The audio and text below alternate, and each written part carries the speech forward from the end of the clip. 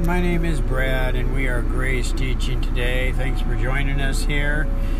Talking about respect and love. You know, there's one verse that the Apostle Paul wrote, Ephesians 5:33. Many get a hold of this, and you know, and they look at this as a to-do. It says the wife must respect her husband and the man must love his wife. Now it sounds like it's something that you need to do. And remember, grace is not about doing anything. It's about trusting in the one that gave his life to us. And so remember, respect. Of course, the man responds in the marriage to that. And love, of course, the woman in the marriage is going to respond to that. And so, remember, though, under grace, we have a new heart, folks. So obedience from the new heart is trusting in the natural desire of Christ to do what's right through us, okay? And so remember, before Christ, though, when we were in Adam, sinners, we had a heart that was deceitful and above all things desperately wicked. The prophet Jeremiah described it. It was a heart full of malice. And of course, malice is hatred towards people. You know, before Christ, we just couldn't respect and love our spouses. It wasn't possible. But now under grace, as we have a new heart, trusting Christ, we can respect and love our spouse. The Greek word for heart, I want to talk about the heart.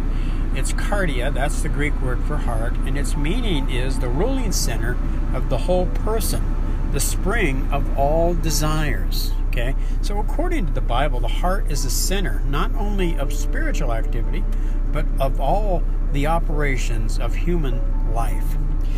The prophet Ezekiel says this, "And I will give you a new heart, and I will put a new spirit in you. I will take out that stony, stubborn heart and give you a tender, responsive heart." You see, at conversion, folks, we have had a heart transplant.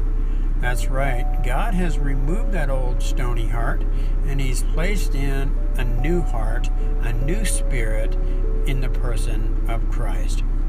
And so, obedience from the new heart is written into us. So trusting to respect and love is really what grace is all about. It's not an effort. Like Paul said, you must.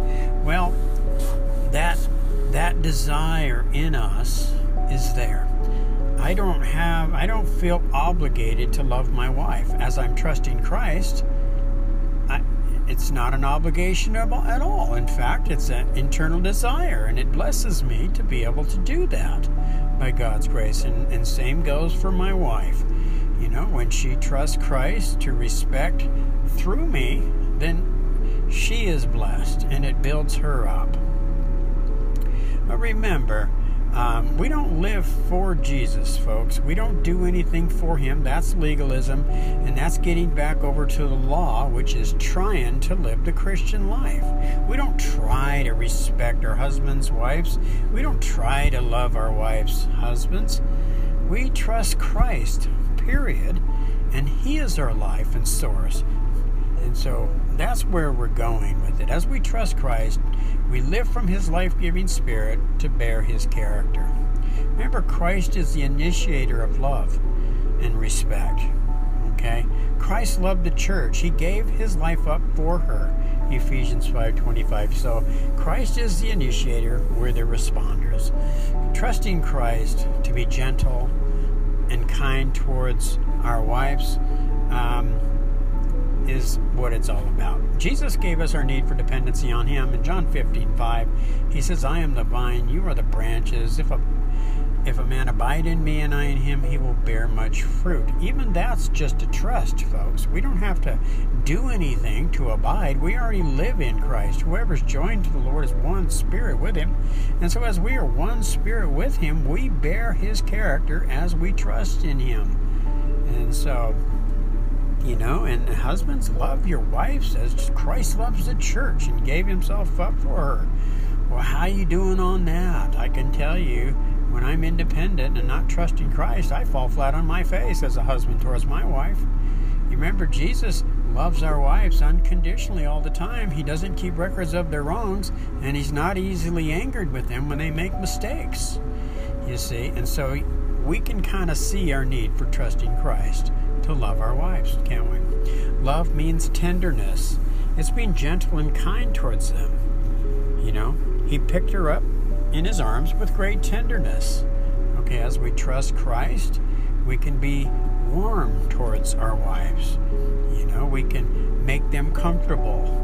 And we can actually like being with them when we get time together. Not just and like, and what I mean by like is we enjoy their company.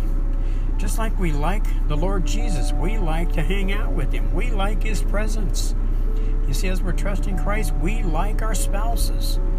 Wives, it's built into you. It's in your new heart in Christ. Husbands, it's in us. In Christ, in our new heart, this desire to just like to be with our spouse is written into us. And respect, of course, the man responds to respect. And so as we trust Christ, wives, you can respect. This respect is built into you. And it's not an effort. It's trusting Christ to do this through you, to respect the husband. It means to just admire and praise. It's what Christ wants to do anyway. Christ, through both partners in the marriage, is looking for ways to please each partner in the relationship, in the marriage. And so respect means to esteem, or meaning I admire my spouse. Okay? A husband was held in high esteem by his wife. Respect also means to admire. I admire your courage. That's built into the wives. Our wives admire us. They admire our courage. Okay? It's built in. It's just a desire that they have flowing through them. They have a desire within them to praise their husband. It's written in. It's a trust. As they trust Christ, they praise us, and they look for ways to bless us by thanking us for what we've done right and for what we do right. Okay? And so, remember, obedience from the new heart gives us a desire to praise, to love and respect our spouses. This benefits both of us. God bless.